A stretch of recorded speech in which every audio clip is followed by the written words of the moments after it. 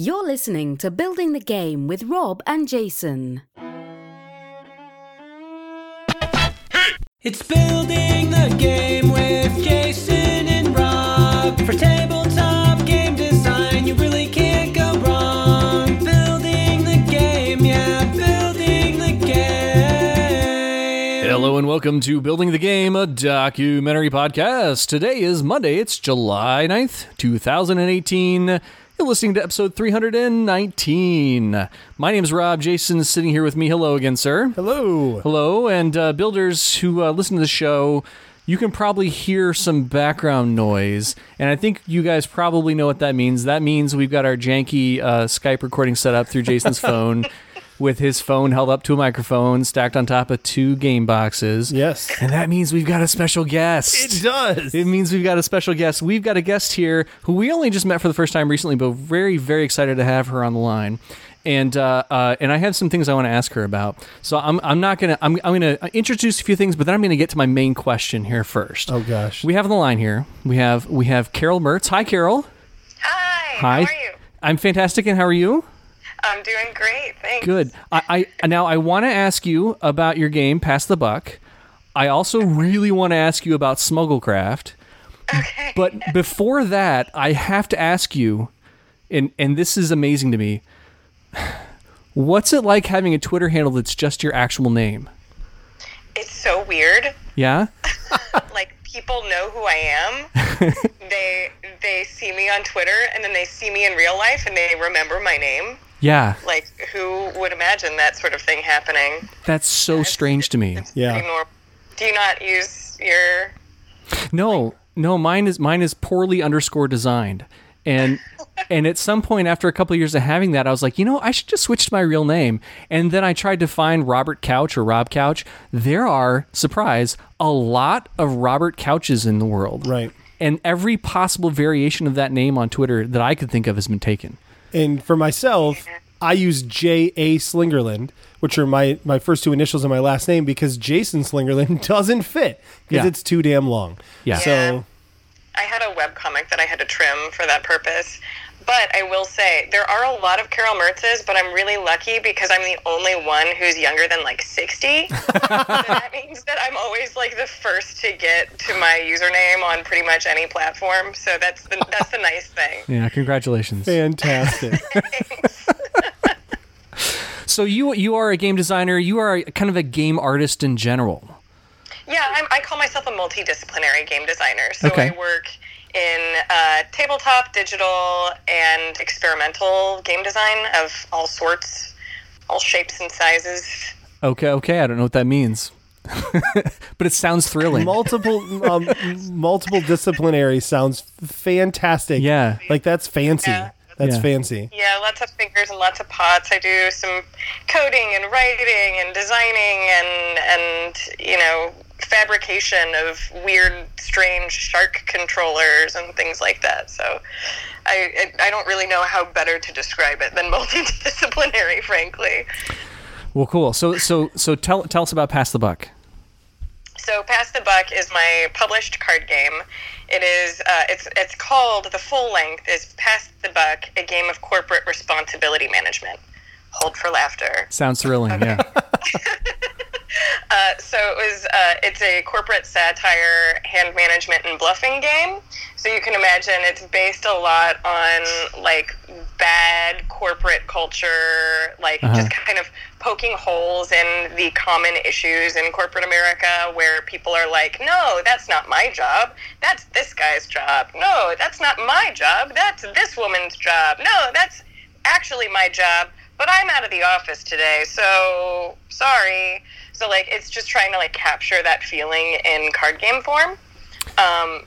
Because if I didn't do that, then I would have had to deal with it in real life. And I much prefer, codifying that and turning it into a playful system than otherwise. Yeah, So. I mean, that doesn't sound fun to me at all. That sounds like what I do every day at work and have to deal with.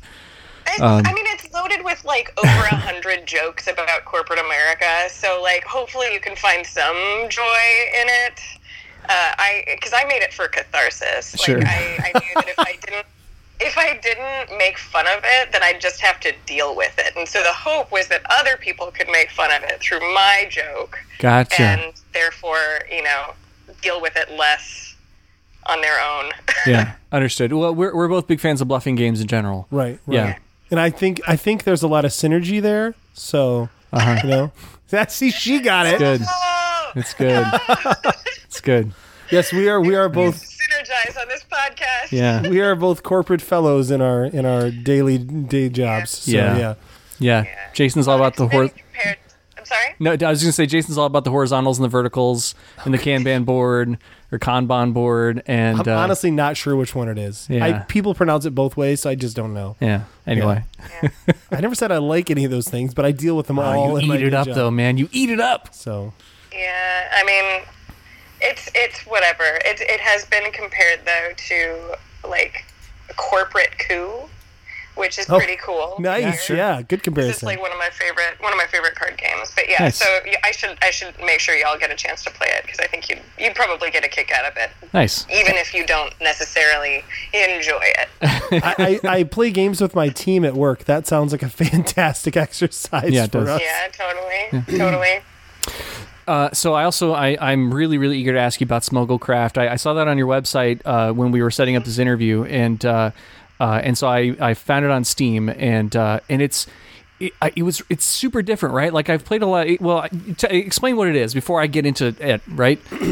So Smugglecraft is a game that I worked on with my old studio, Happy Badger Studio, and they're still around, but I took off to go like chase other game projects. So when we were working on Smugglecraft, the idea was to make a quest-based hovercraft racing game that actually had narrative and like made people really want to play and want to find out more about the world and want to play over and over again. So it's actually a randomly generated quest-based hovercraft racing game. So it's a lot of things. It's really interesting though because it's like the hovercraft mechanics are really fun. And the world is kind of based around, at the time when we were writing it in like 2015, it was like this horrible, like dystopian future reality on this alternate planet. And now it's like really mirrors this current horrible dystopian existing reality. Yeah.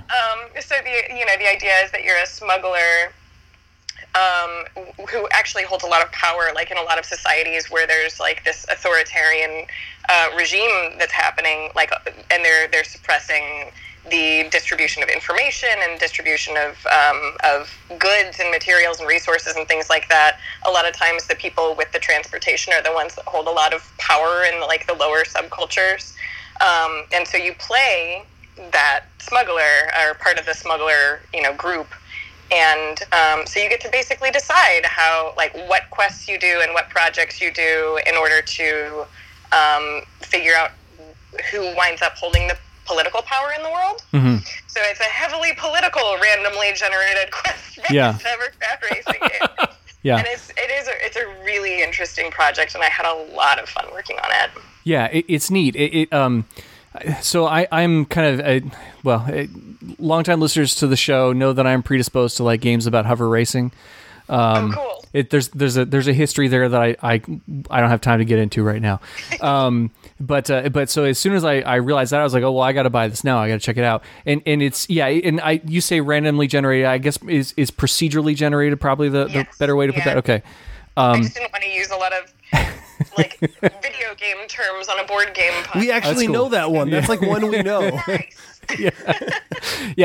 And that was neat. And like, so I think I turned it on. I said, well, let me put it on easy for this first time here, and played through it once, and just I think like within 2 races, I was so horribly in debt and into loan sharks and things that they were sending bad guys after me, and I just had no idea what to do. People were just ramming into me while I was trying to tow this thing across this weird landscape.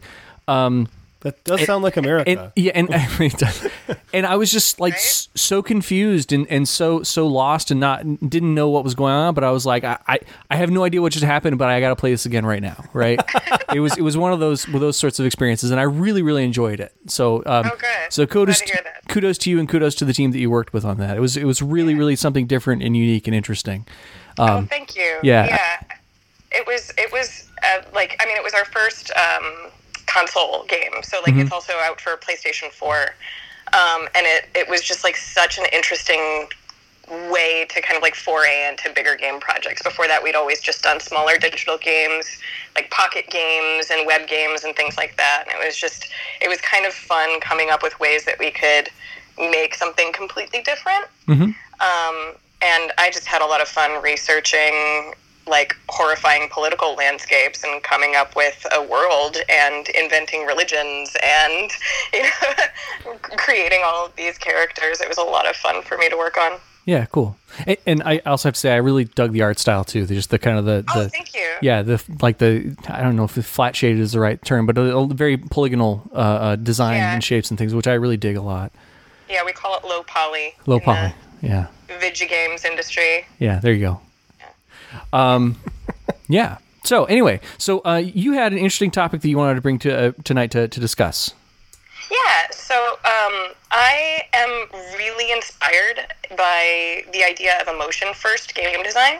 So like the two common threads of the two games that we just talked about were like inspired by these feelings that I was having and I wanted to deal with and like put them out into the world in a kind of tangible, cathartic way where, you know, with Pass the Buck, I was dealing with a lot of frustration with corporate America, and I wanted to figure out how to communicate that frustration through a game system. And with Smugglecraft, I was, you know, a little bit scared about the tumultuous political landscape at the time and really was using that as fodder for how to like express my feelings about the situation and try to help other people kind of understand the feelings that people might be having about kind of like political discomfort. And so one of my kind of design cornerstones is to take those big emotions and even the small emotions that I have and try to figure out how to codify that and turn it into a system and turn it into a more of a tangible experience for other people to share. Because I feel like there's not really that much of that in a lot of games, where it's all about the levels and the points and the collection, and there's not that much thought into, you know, what is my player actually going to feel when they're doing this other than, yay, I earned the thing, or yay, I did the thing. It's like, what's the process to, like, how can we design, how can we think about how our players are going to actually experience a game, actually experience, like, the meaning behind a game, I guess? Yeah. So I'm curious what you all think about that, and if you played any games that might capture that for you. Yeah, well, the first thing I thought of is several years ago we had Max Temkin from Cards Against Humanity on the show, and we talked with him about the I don't know what it's called, but the Holocaust game with the trains, right? And putting, that's, I think it's fairly well known out there. It's called Train. It's just Train. Okay, yeah, and that's Romero's Train. Yeah. Yeah, thank you. Right. Yeah. And I thought that was kind of the first time that I really thought about games in that kind of that sort of approach, that emotional language to say that, you know, it shouldn't just be, I mean, it's okay sometimes to be that way, but there absolutely it can be importance in connecting emotions in that way, and trying to expose emotions in this sort of interactive experience. And I think it's really difficult, right? To, at least I know that a couple times I've thought, I want to make a game that kind of gives you these feelings when you play it, right? And so often the mechanics just get in the way of that, right? Yeah. The one thing I think that I felt like that's not the case is suspense, right? If you want to make people feel suspenseful in a game, that's pretty easy. You just ratchet up the tension and then, hey. But like if you're saying like, I want to evoke this emotional response, I've been working on and off in my head with an idea like that for a few months now, where I really want to give somebody this big emotional response to playing the game. Like they feel like they've gone somewhere, where like it was a journey to get through this game. But like it's so hard to not have the mechanics get in the way of that. Yeah. I mean, but I think that that's the thing, is that there are mechanics that can support emotion, but you hit it on the head where there's kind of easy emotions to hit. So there's suspense, there's fear, there's like that kind of action intense fiero that you get when you're just like shooting aliens in the head nonstop. There's probably a good word for that that's really obvious, and I just can't think of it right now. But like, there's these kind of like action-oriented feelings, and like Dread is such a good example of a tabletop game. So good, that so good. Does that suspense emotion like no one had ever done before, you know, other than Jenga itself. So for those who don't know, Dread is a tabletop role-playing game where instead of rolling dice for decision mechanics, you're pulling bricks in a Jenga tower, and when the Jenga tower falls, whoever pulled the last brick is dead.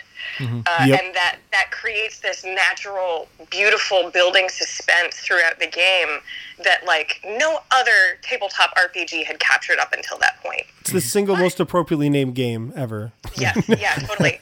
But recently there was a game that was just on Kickstarter that uses the exact same mechanic, but they use it for sexual tension. Right? So like, that's an example where like the same mechanic can actually emulate two different emotions depending on the narrative framework, right?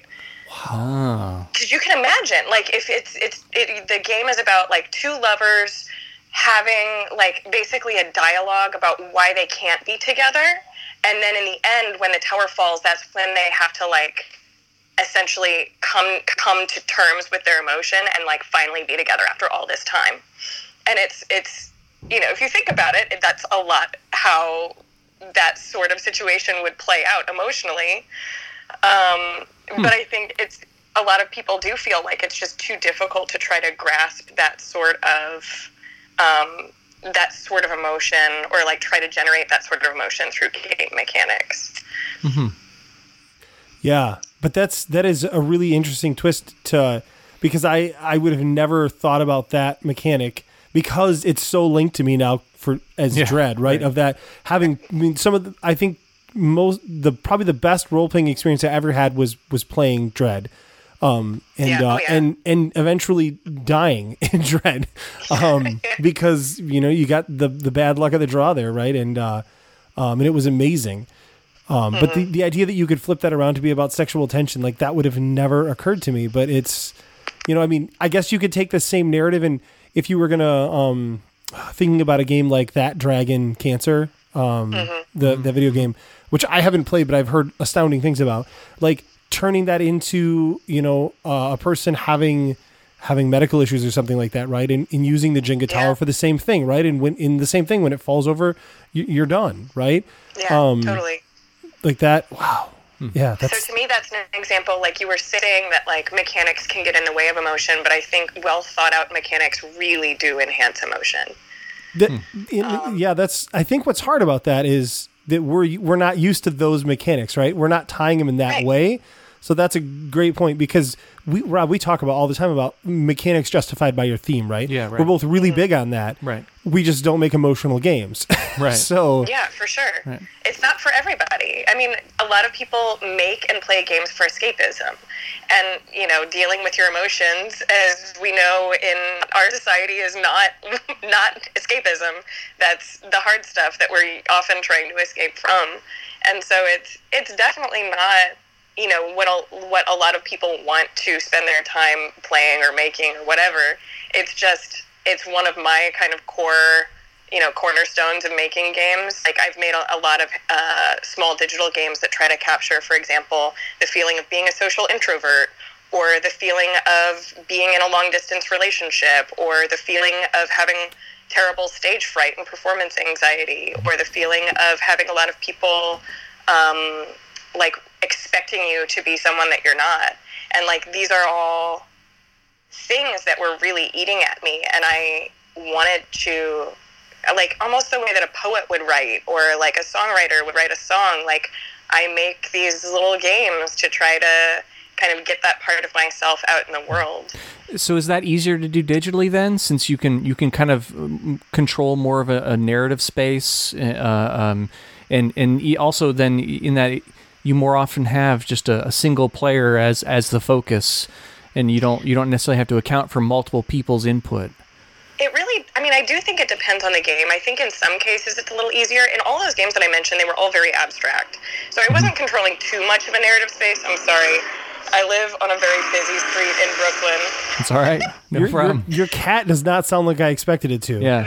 We'll throw to you. I'm sorry. My cat had a lot of milk today, and she is just going off the rails.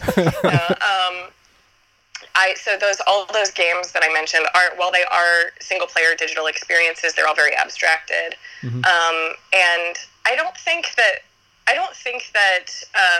it's necessary that a game needs to be digital for it to evoke strong feelings. It's just, when I said that I'm a multidisciplinary designer, I design for the medium that best suits the outcome that I'm looking for, right? So with Pass the Buck, I wanted it to be this kind of community atmosphere, this community environment where people had to look at each other in the eye and lie to each other and tell them they couldn't do the work when they could, because that was my experience in corporate America, right? With a lot of these more solitary feelings, these solitary emotions, I could have probably tried to explore doing a solitaire game, like a tabletop game, but what suited me best at the time was exploring it in a digital, like a small digital realm. But I've also I did a different, for class actually, I go to the NYU Game Center here in New York City, and for class I worked on a 3-player political game called Universal Politics, where it was just kind of creating, again, coming back to politics, it was creating this kind of political atmosphere where everybody was trying to win over different galaxies. And you could filibuster each other, and you could, get in the way of each other. And it was this, it was a very kind of dirty feeling game where you were just trying to figure out how to win over certain areas and trying to screw over everybody else around you, which I don't really like in a lot of games, but I thought that the feelings that it created were so interesting that I didn't want to stop working on it. If that makes sense. Sure.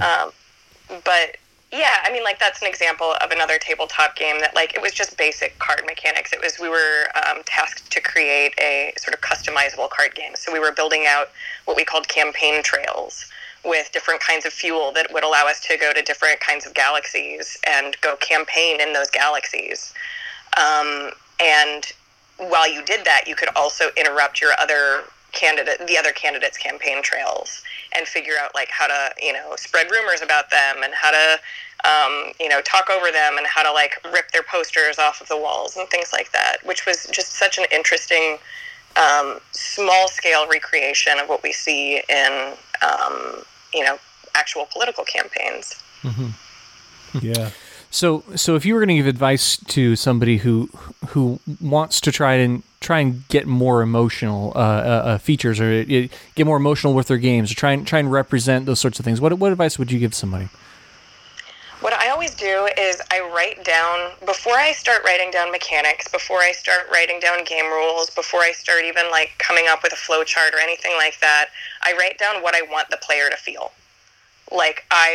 The first thing on any document that I start, brainstorming document, is goal player feelings, goal player emotions. And I say, I want them to feel excited or confused, or write down a sentence that essentially summarizes the strange feeling of the feeling of being followed in a dark alley. How can I recreate that emotion, that sense of uncertainty and dread and questioning of oneself? I have no idea, but that's basically what I would write down first. And then I start writing down things that I think might lead into that feeling, might create something similar, and then I just start building off of that.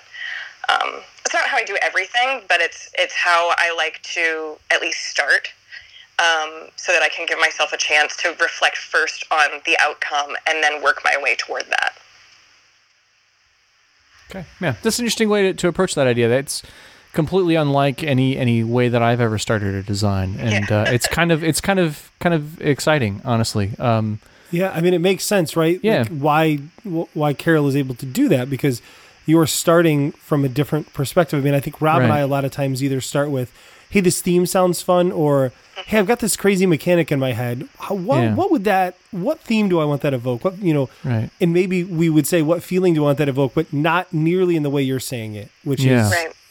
Yeah, and when we were first getting started in this stuff, we had a lot of conversations about theme first or mechanic first, right?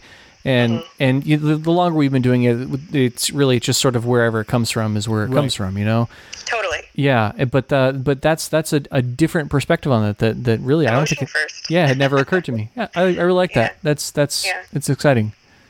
Cool. Yeah. Well, I'm glad to share some new and interesting approaches to design. Yeah. I mean, and that isn't to say that I don't ever start theme first and mechanic first. Also, like, there's any of a number of ways to design a game, and there's no right way, right? Like, it's just whatever feels good at the time and whatever makes for an interesting project.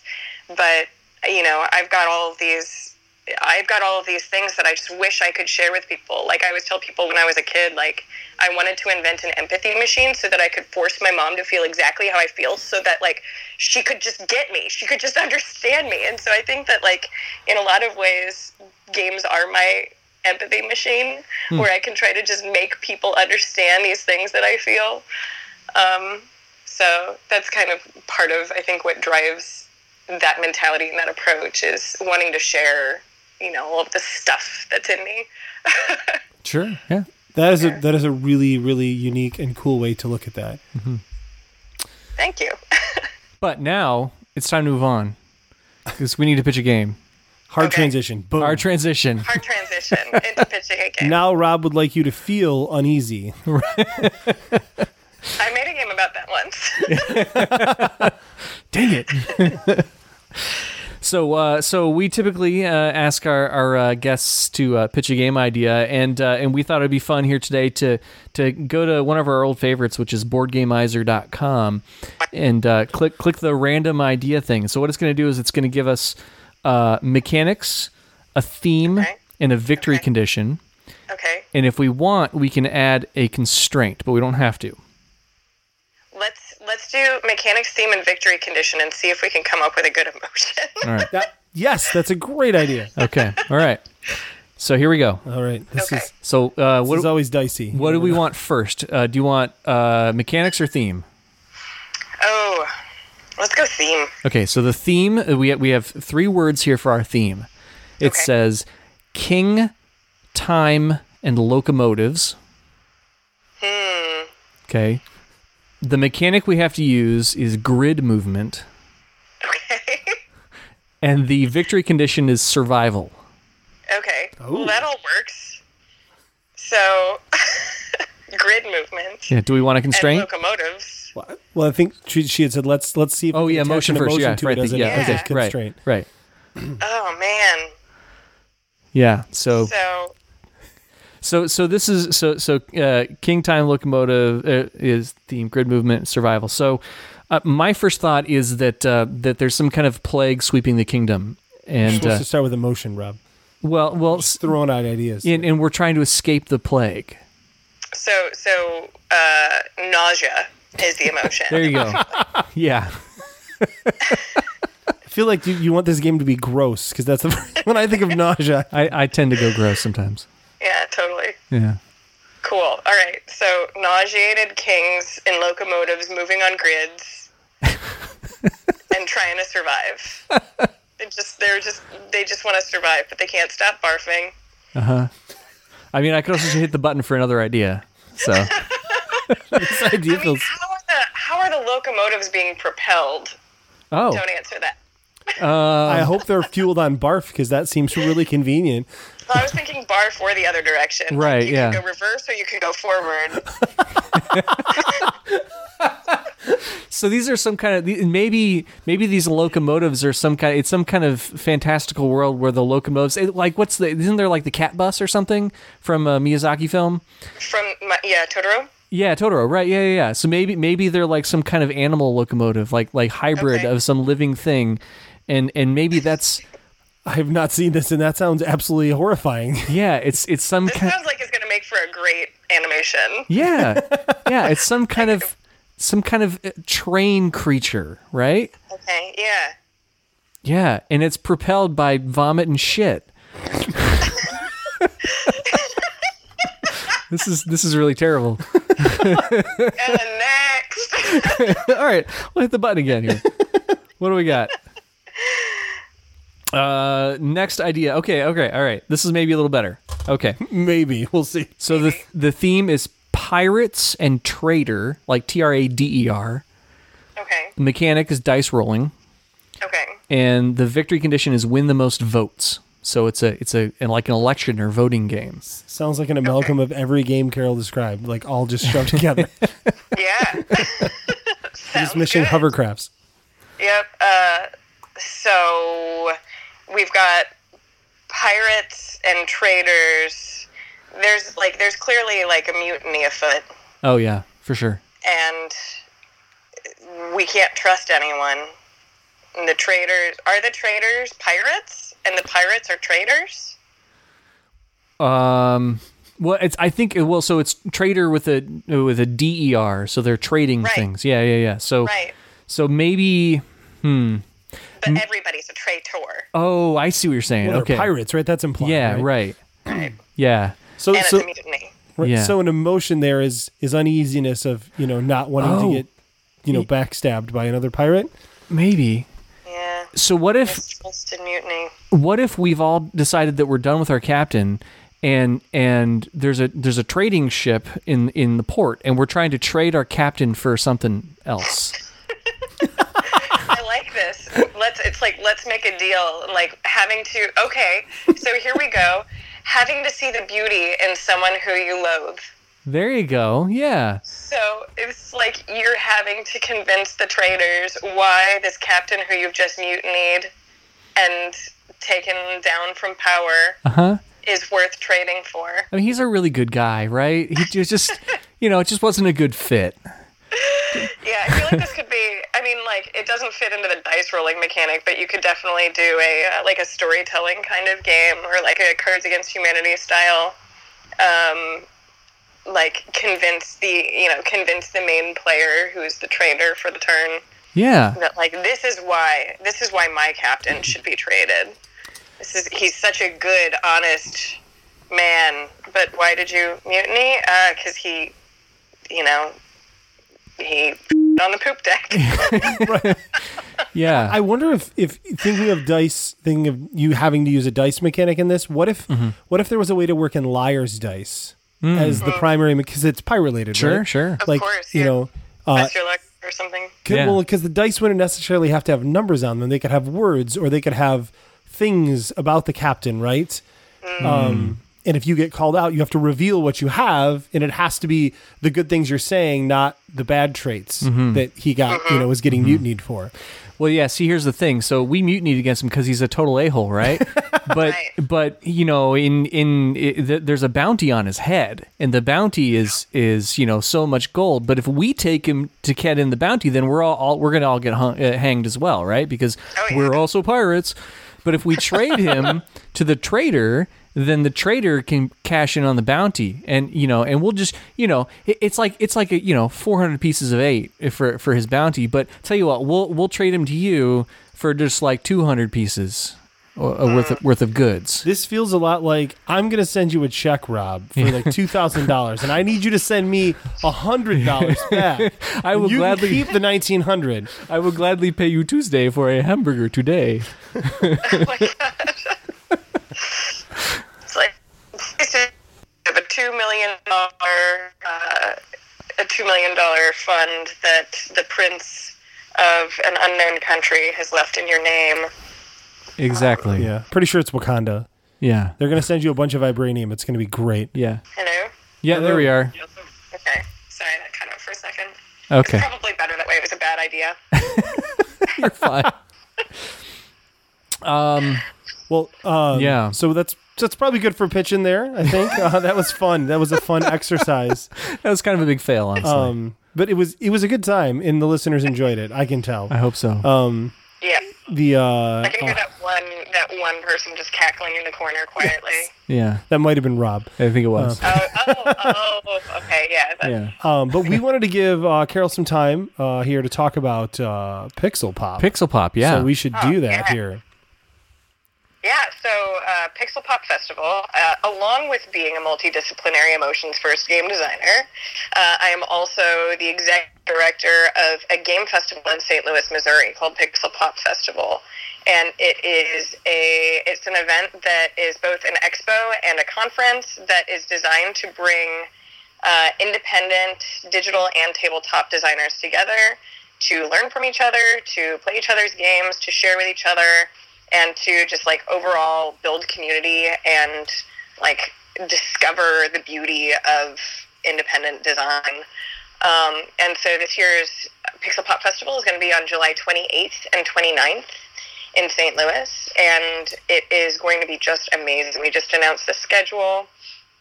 We have a ton of really incredible design talks. We have Christopher Bedell from Greater Than Games going to be talking about the multidisciplinary design of Sentinels of the Multiverse, just talking about how that went from being a tabletop game to an RPG to a video game to a podcast and beyond. And we've got a handful of other folks doing like game design workshops and narrative workshops and lots of discussions on how we can be just more conscientious designers, things like that. And not only that, we've got like several dozen really, really cool indie games that are going to be showing in the expo. So I'm super excited about it, and I hope that you all are also.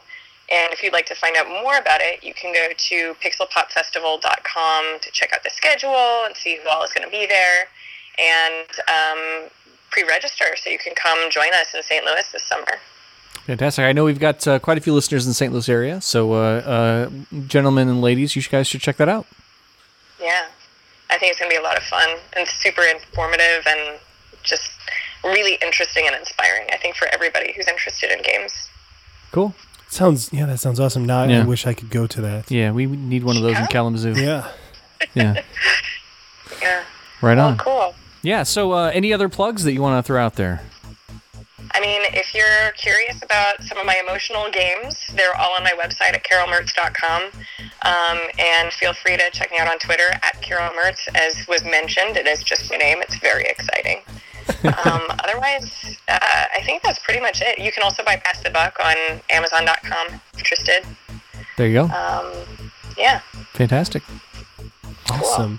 Well, before we met you, Nicole Amato introduced us, and she said, Carol Mertz is super duper awesome, and I love her. And she didn't lie. You were awesome, and this was a great episode. This was a lot of fun. Oh, thank you so much. Nicole is one of my favorite people on the planet. She is such an incredible human. If you've met Nicole, it's hard for her not to be one of your favorite people, right? She's pretty amazing. Absolutely. I love her so much. Absolutely. Cool. All right.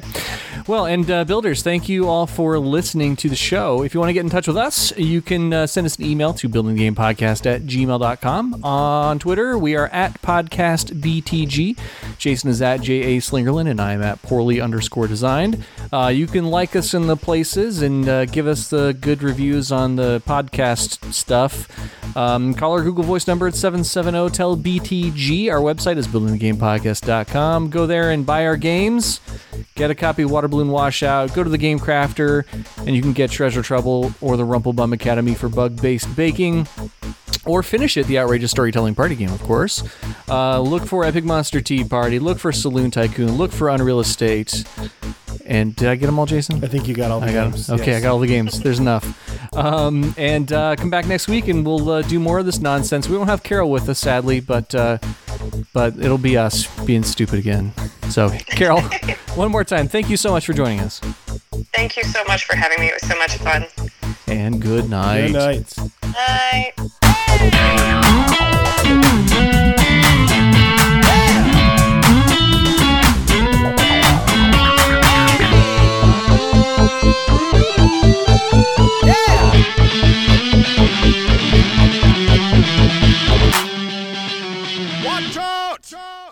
Building the Game is a co-production of Imminent Entertainment and Poorly Designed Studios.